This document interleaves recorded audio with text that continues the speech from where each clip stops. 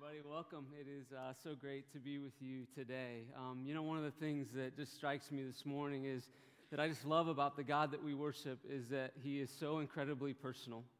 We can bring anything to Him. I don't know about you, but there was a season in my life, many years, where I felt as though God was very distant. And the truth of this book couldn't be anything further from that truth.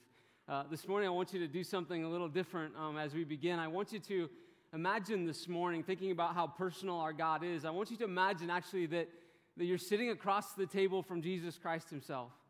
And you have the opportunity to ask Jesus any question that you want. Anything that's maybe been on your mind, maybe for a short period of time, or just a question that's been lingering.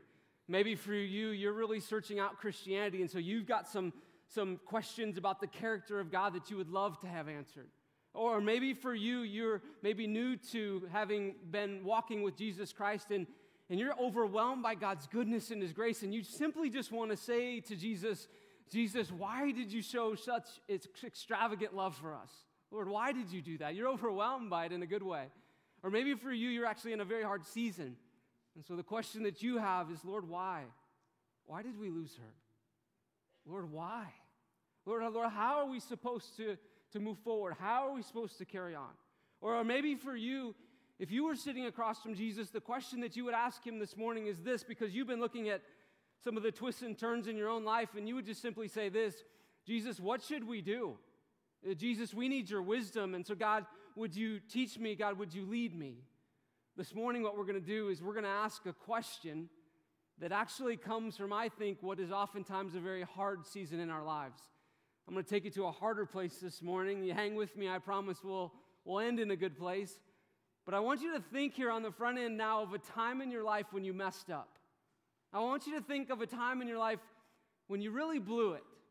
I want you to think of a time in your life when you felt like you strayed so far that you felt like maybe you couldn't come back.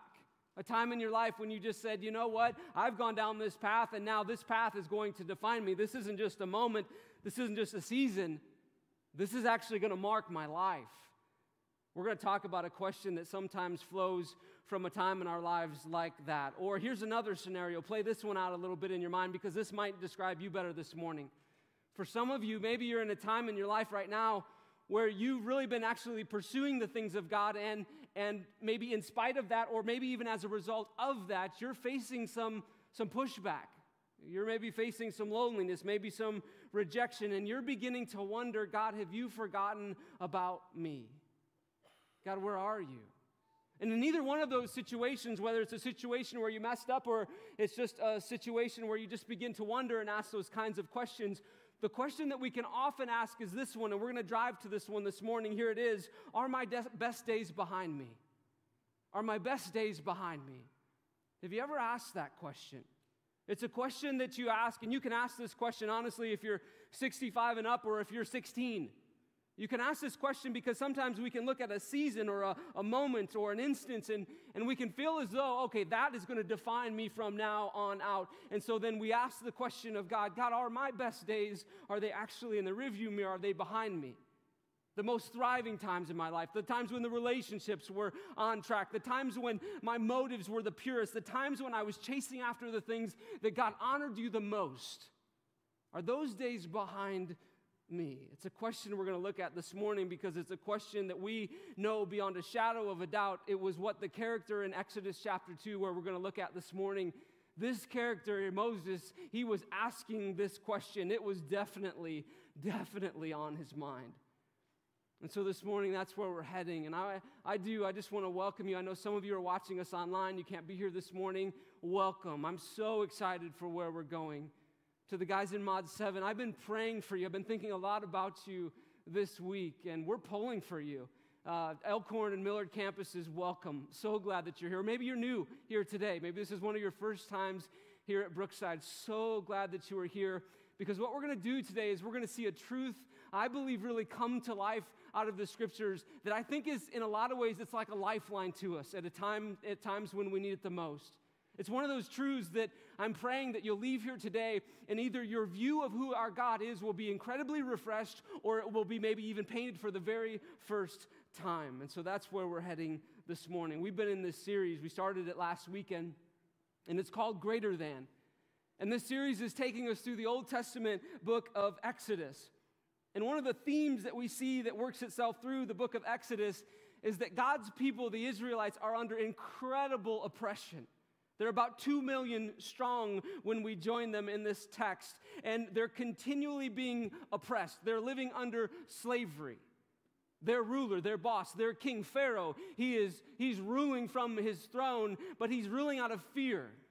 He fears that as these Israelites, as they continue to grow, that their power is actually going to overtake him one day. And so he machos up and he continues to try to do things to control them. So he oppresses them with slavery, but then he goes even a step further out of fear that he's going to lose his influence and his control, and he declares a genocide.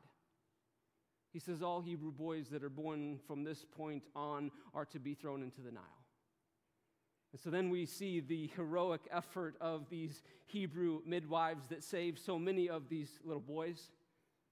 And that takes us to Exodus chapter 2, verse 1 through 10. And when we got to that, we saw this last week, that the story really then went big picture to really honing in on one particular family. A family that had a new baby boy in their house, and they wanted to do anything that they could in order to save that baby boy's life. They were very aware of what Pharaoh had decreed. And so they tried to keep this baby quiet. Imagine this. Imagine a mother trying to keep her newborn baby quiet for 3 months. Have you ever tried to keep a baby quiet for 3 minutes? It's nearly impossible. And she didn't have any Benadryl, folks. None, right? Sorry, confession, right? No Benadryl in the medicine cabinet for Moses' mom. But she's doing everything that she can because she knows, if I don't keep this baby quiet, this baby will be killed. He'll be found by an Egyptian soldier, and then he'll be taken away from us to be killed. And so she does everything that she can, but she becomes hopeless. I mean, imagine the moment. She gets to the point where she realizes, okay, we're 3 months old. I can't keep you quiet any longer. I have to have a better plan. So she thinks of plan B, and so she covers a basket with pitch and tar. And she makes it waterproof, and then she places the baby in the basket, and then she puts it off into the Nile River. Now imagine this. For some of you, you have an image in your mind right now. And that image comes from a Bible story that you read in a little children's Bible growing up. And so what you're picturing right now is little Moses in a basket, and he's smiling. He's happy. And not only is he happy, but his mom is happy, because why wouldn't she be, right? And there's like these little frogs that are leaping over the basket, entertaining Moses. And it's beautiful, and it's so kind, and it's so loving, and it's so fearless. But imagine this moment, everyone. You can't look at Exodus chapter 2 that way. This moment would have been horrifying for this woman. You've got a mom on the verge of panic, not knowing what else to do, going for whatever plan she can. You know, she thought through several plans, but that was the best one. And so she puts her child in a basket and she pushes him off into the Nile. And she had to be thinking this: one, either an Egyptian soldier might find him and kill him, or two, she knew the Nile. Imagine the animals that lived in the Nile that could easily take this child's life. And so in her fear and in her utter trust to God, she pushes this child out into the Nile River. Imagine the moment. Pharaoh's daughter, as we read in the story, is downstream. And she's there, though not alone. She's with her Hebrew servant girls, and one of them spots the baby floating in the reeds, and Pharaoh's daughter feels sorry for this child. And so she gets the child over to her, and one of her servant girls, who just happens to be Moses' older sister Miriam, she says to Pharaoh's daughter, she says, "Should I go and find one of the Hebrew women to nurse the boy for you?" She knows, okay, Pharaoh's daughter is here, and Pharaoh's daughter wasn't stupid. She knew, if my dad finds this child, or if anyone in his army finds this child, he'll be dead. And so she has compassion. And so Miriam is thinking, I have a mom in mind, right? And so it says this in Exodus chapter 2. Turn there with me. Exodus chapter 2, verse 8. Pharaoh's daughter says, "Yes, go," she answered. So the girl went and got the baby's mother. Now, can you imagine the joy? I mean, imagine what it must have been like for Miriam to begin to run up the bank of the Nile all the way to her mom. And when she got there, imagine what she said. Mom, you'll never believe it. You'll never believe it. The baby's going to live, and not only is he going to live, but they want you to come and to nurse Moses. They want you to come, and they want you to raise your child. And Mom, you're never going to believe this. They're going to pay you to raise your baby. And all the moms in here were like, amen. That's how it should be, folks, right? But everybody think about these events. Don't just think, oh, cute Bible story, because it wasn't. God knew. God was directing the redemptive history of humanity right here. He was leading to the saving of the Israelites, which would lead to the line of Jesus Christ. God knew exactly what he was doing. God knew. Look at verse 9. Pharaoh's daughter said to her, take this baby and nurse him for me, and I will pay you. So the woman, now Moses' mother, took the baby and nursed him. And when the child grew older, she took him to Pharaoh's daughter, and he became her son. And she named him Moses, saying, I drew him out of the water.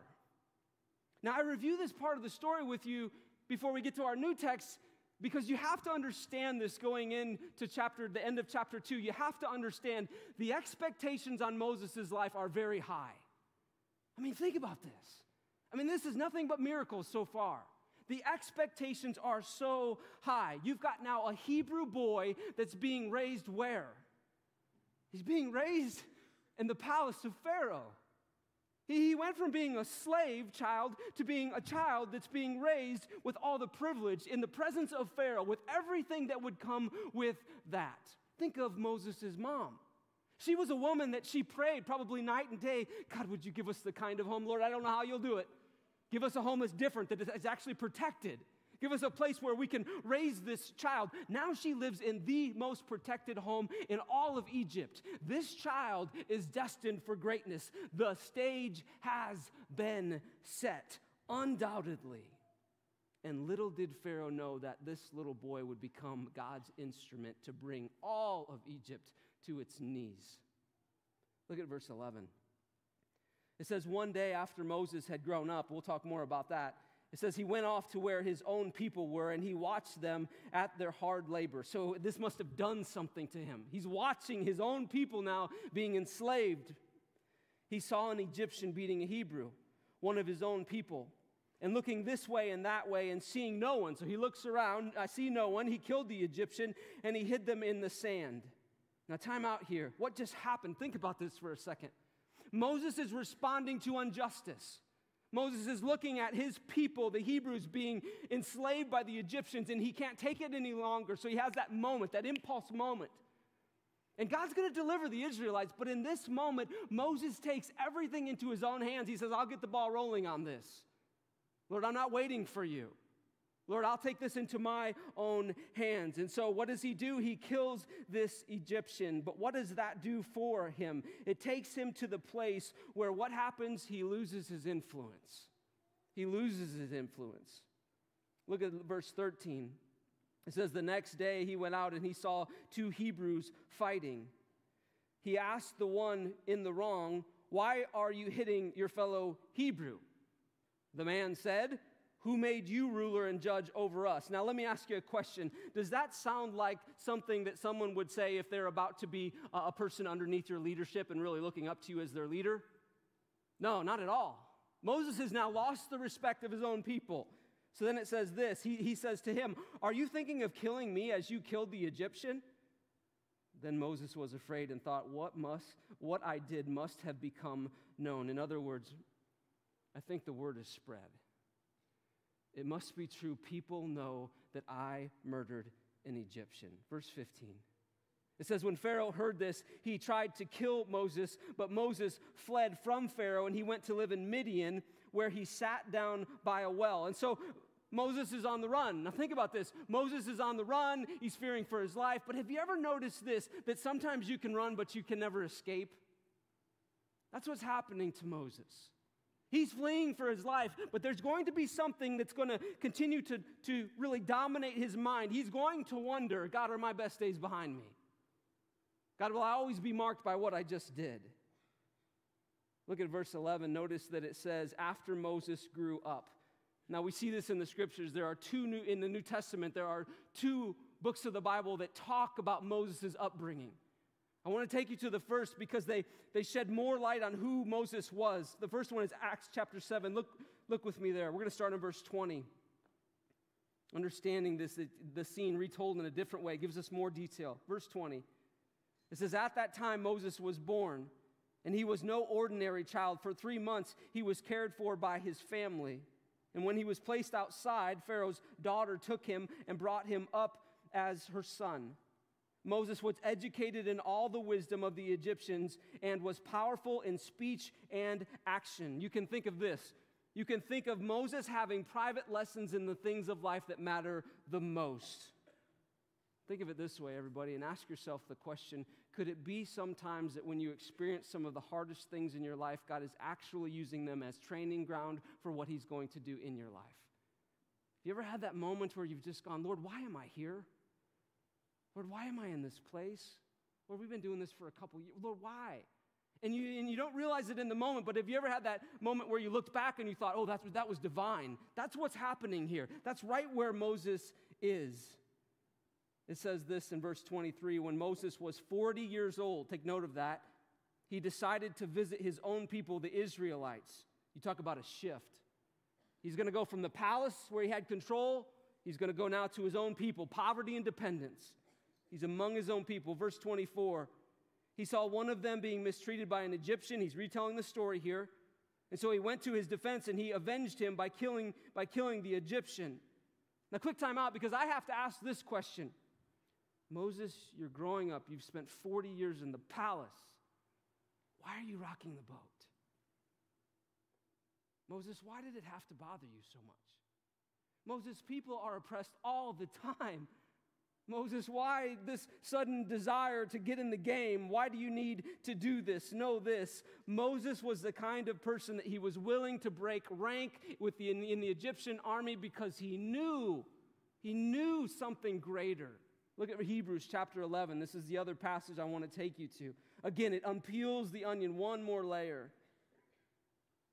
It says, by faith Moses, we learn about his motivation here.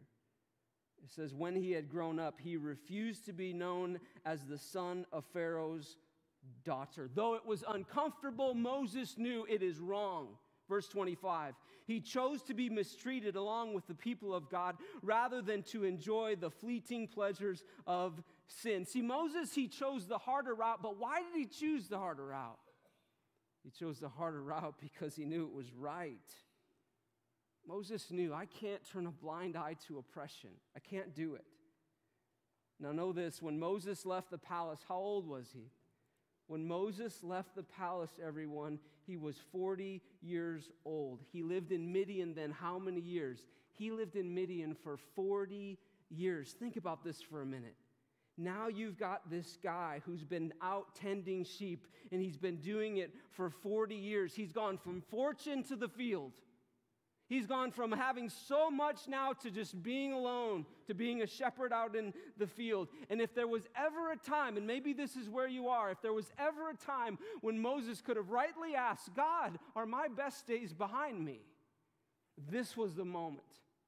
There's ever a time when he could have said, you know what, I don't know. I mean, I messed up, I murdered, and I did that, and now I'm here, and I've been here a long time, and 4 decades have gone by, Lord. God, is there anything left for me? God, do you see me? God, have you forgotten me? God, is there a plan in all of this? Back to Exodus chapter 2. Notice it says this, verse 15 again. When Pharaoh heard this, what did he do? He tried to kill Moses. Moses now flees. He flees. He goes to Midian. It says then that he sat down by a well. This is where we pick up verse 16. It says now a priest of Midian had 7 daughters, and they came to draw water and to fill the troughs to water their father's flock. Some shepherds came along and drove them away. Like, who does that? You know, like these girls are just trying to take care of their dad's like flocks, and some thugs come along, right? But Moses, it says, what does he do? He sees this happening. Again, remember, Moses has fled. He's in Midian now. But Moses, he's by the well. He got up and he came to their rescue and he watered their flock. Now, we don't know. Has Moses been in the gym and he's like all swollen and I don't know, but he stood up, and for some reason, these guys all they fled. They didn't want to be around. They were scared of him. Mighty Moses, right? But you know what we actually see in the life of Moses? This is the second time when we've seen this noble thing in him. He's a protector. He has this impulse to protect what is right. He did it with the Hebrew, right? He's getting oppressed, and so Moses murders a man trying to defend in an impulse. Wrong, but he did it.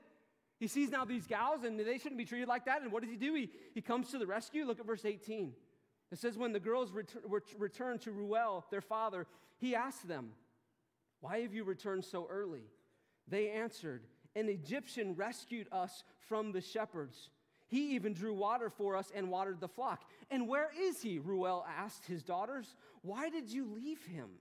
Invite him to have something to eat. Now, I just imagine that this is the scene, and I don't know if it is or not, but I imagine this guy, he's in front of his 7 daughters, and he's like, girls, I cannot feed you forever. You got a good man you stumbled on today. Why did you not invite him home for dinner? Like, we got to marry one of you off. Verse 21 says, Moses agreed to stay with the man who gave his daughter Zipporah to Moses in marriage. Speed dating right there in the Bible. Verse 22. Zipporah gave birth to a son, and Moses named him Gershom, saying, I have become a foreigner in a foreign land. Everyone know this. When you read your Bible and you come across the name, know this. Names mean something. Moses has this child now, and he names him Gershom, which means this: I have become a foreigner in a foreign land. In other words, Moses is telling everyone through the name of his child, this is how I feel. I feel like a foreigner. I feel like I don't belong. I feel like one day I have this, and now I have this. One day I committed this sin, and now I'm over here, and I'm wondering, are my best days behind me? I feel like a foreigner.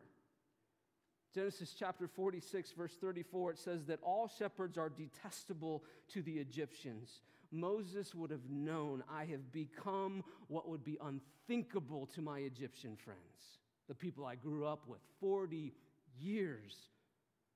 And now 4 decades later, he's still doing the same thing. But have you ever noticed this in the scriptures? Have you ever noticed this in your own life? You see this. I see this in the lives of people all the time. God tends to use people with marred pasts for great things. God tends to take the person that actually has a limp and use them for something great. God tends to take the person that has a rough past and he redeems that. God has that power. And so when you ask the question, are my best days behind me? I sure hope this morning you leave here with a renewed sense, oh, they're definitely not behind you. You might be wondering, have I gone too far? You might be a teenager and you've just said, you know what, I have this moment and I'm starting to go down this path and I've had now this semester and I'm becoming this kind of person and these are the voices that I listen to. Know this, you got a limp now. But you know what God can do with that limp? God can redeem that, and the voices of God, the voice of God can become the prominent voice in your life. It's the person who says, you know what, I'm giving up on our marriage. And God says, no, don't give up on your marriage. I bring you hope. I'm a redeemer. I can use what is broken. I can mend it. I can heal it. The scriptures are so full of hope on these things. Everybody, just let me list a couple of these to you, because over and over throughout the Bible, you would think of certain people, their best days are surely behind them. But then God redeems them. And all of a sudden, God uses them in such significant ways. Everybody think of David for a second. King David, what was he called by God? He was called a man after God's own heart. Yet what did he do? He lied, he coveted, he had an affair, he got a woman pregnant through that, and then he murdered the man that was married to the woman who he had the affair with. Yet here it is, by God's grace, he would become one of the heroes of our faith, one of the most prominent men of faith in the scriptures. And then you go to Matthew chapter 1 and you read about the lineage of Jesus Christ. And who is in the lineage of Jesus Christ? Our Savior, David. How about Peter? Peter he lived with the foresight of having Jesus' prediction. He knew. Yet he was so scared that he denied Jesus not once, not twice, but 3 times. He said, I don't even know him. I don't even know him. Yet what did God do? What did Jesus do through Peter? Oh, he used him significantly. He forgave him. He called him into something great. Everybody think of Jonah. Think of Tamar.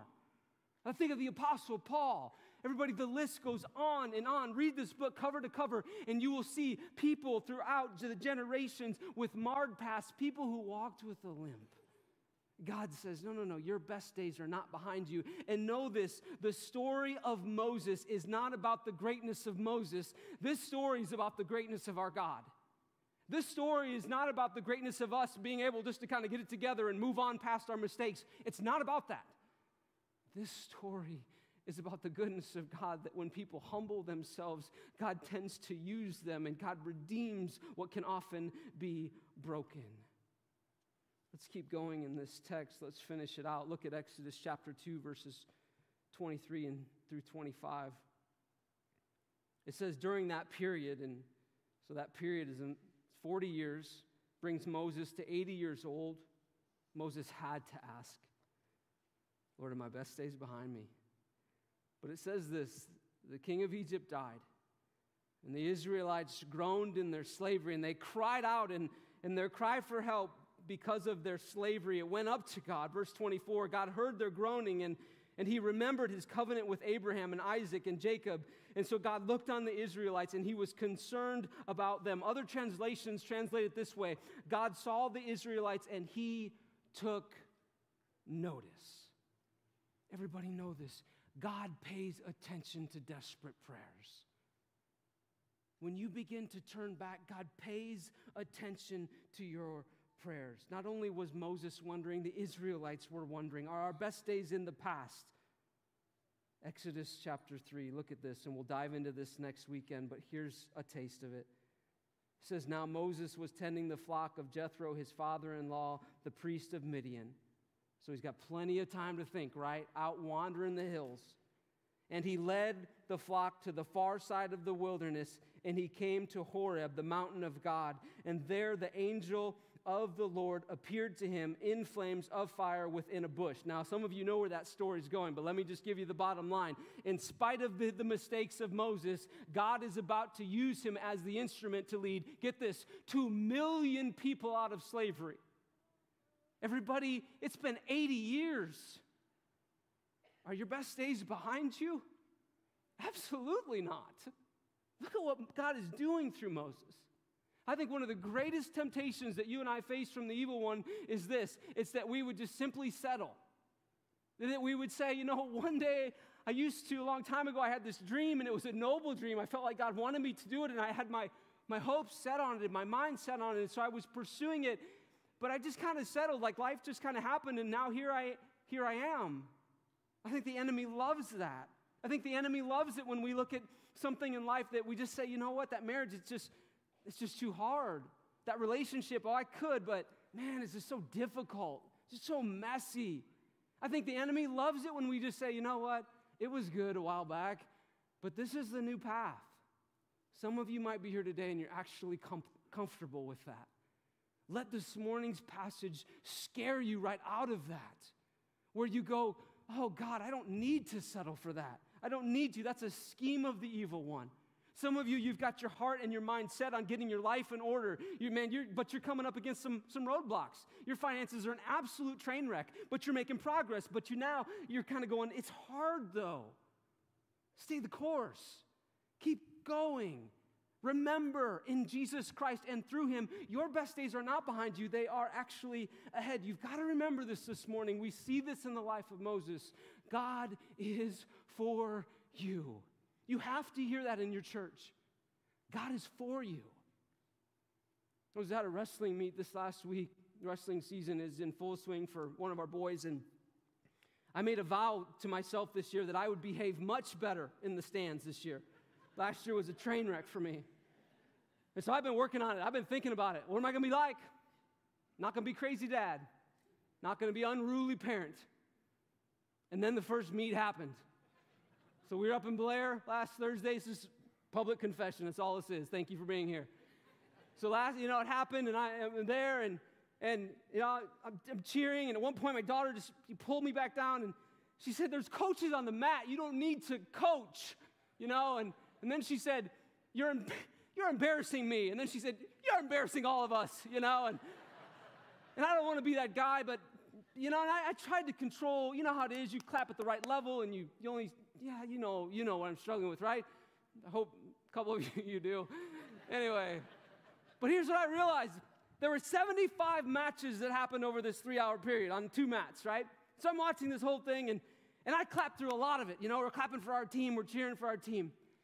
But I noticed that there were 3 matches that, man, as soon as they started, it was a different thing, right? It was a new level, and that's because it was our kid, right? Everybody, just help me think about this. Why did I feel so different? It's because it's our son. And I have to tell this to you, church. Please know this. Hear this again and again and again and again. God is not mildly interested in you. Not at all. God is pulling for you. This story is not about the greatness of Moses. This story is about the greatness of God. And it's about the greatness of God, though, when he looks at his kids and he says, don't you settle. Don't you be a church that settles. You dream big dreams, church. Our city needs a great church. Don't you be the kind of person that you say, oh, the last decade was a great decade. I'll just go ahead and coast until I die. That's crazy making. God looks at you and he says, no, your best days are ahead. I know people in our church that are 70 plus years old, and I'm telling you, they're having more impact in the things of God than they ever have in their entire life, than they ever have. Your best days are not behind you. I think of some of these guys in Mod 7, they get out of Mod 7, we're seeing guys say these kinds of things.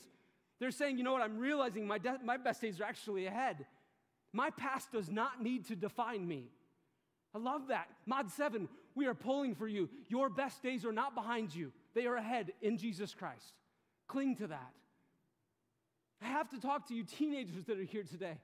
And seriously, you're listening to all sorts of voices that are defining who you are. You have to hear today, God has a future for you, and it is so good. And when you walk with him, it's not going to always be easy. But I tell you what, it will be better. Because he loved you enough, and he loved me enough to die for us. Think about that, everybody. God loves us enough that he died for us. He paid it all for us. And what he did when he did that is he made a huge statement. Your past does not need to define you. Your best days can be ahead. I want to end this way. I want us to pray together, and I just simply want to ask you this question. When you pray, as we close here with me, do you need today to receive the grace of God? And when I say grace this morning, here's what I mean. Do you need to receive the grace of God in the way that you would say, you know what? I can get rid of the idea that my best days are behind me. The grace of God would say, and you can receive it this morning, you can take it and say, I have hope. God did a great work through Moses. God promises he'll do a great work in and through me. Everybody, there's a promise in the scriptures that kept coming to my mind over and over and over and over again this week. James chapter 4, verse 8, it says, if you, and this is me, you, all of us, if you draw near to God, what will he do? It says he will draw near to you. If you draw near to God, he will draw near to you. I love the picture that we get in John chapter 15. It's this picture that Jesus paints of this kid that goes off and he completely blows it with his life. And that kid wonders, are my best days behind me? And you know what? That kid, though, humbles himself. He begins to come home. And you know what happens? And Jesus is telling the story for a very big point. When that father sees that child, it's not as though the father goes, yeah, well, it's about time you came home. No. Jesus paints this incredible picture of this father that runs and he lavishes and he's so filled with joy because this son has been humbled and he has now come home. And everybody, I just want you to know this morning, your best days are in front of you. And when you humble yourself and you say, God, I'm going to grab onto the hope, I want you to know that God delivers on that. And so let's pray this morning, and let's just receive the good grace of our God. Pray with me now. Heavenly Father, thank you for this morning.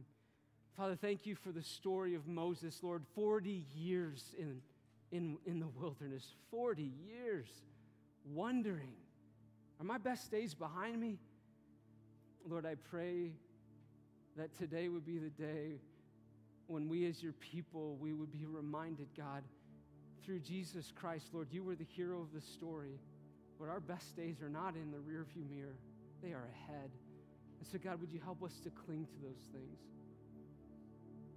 You know, if you're a person who's here this morning and Lord, maybe this message was for you today, you just need to be reminded, my best days are ahead. I just want to invite you right now just to receive the grace of God. Maybe even put your palms up on your lap just as a way of saying, right now, God, I receive it. What a gift, the grace of God. Maybe there's somebody else here today, and this is the thing that you need to receive. You need to receive for the very first time the grace of God in the way that I describe it here as you need to receive Jesus. You just say, God, I've sinned against you through thought, word, and deed. And so, God, I come to you now. Lord, I seek your forgiveness. I believe what you accomplished for me allows me to know you. And so now with my palms up, God, I say, I receive the grace of God through Jesus Christ today. Lord, we love you. Father, thank you for your scriptures. Thank you that you breathe life into us. We pray this in Christ's name.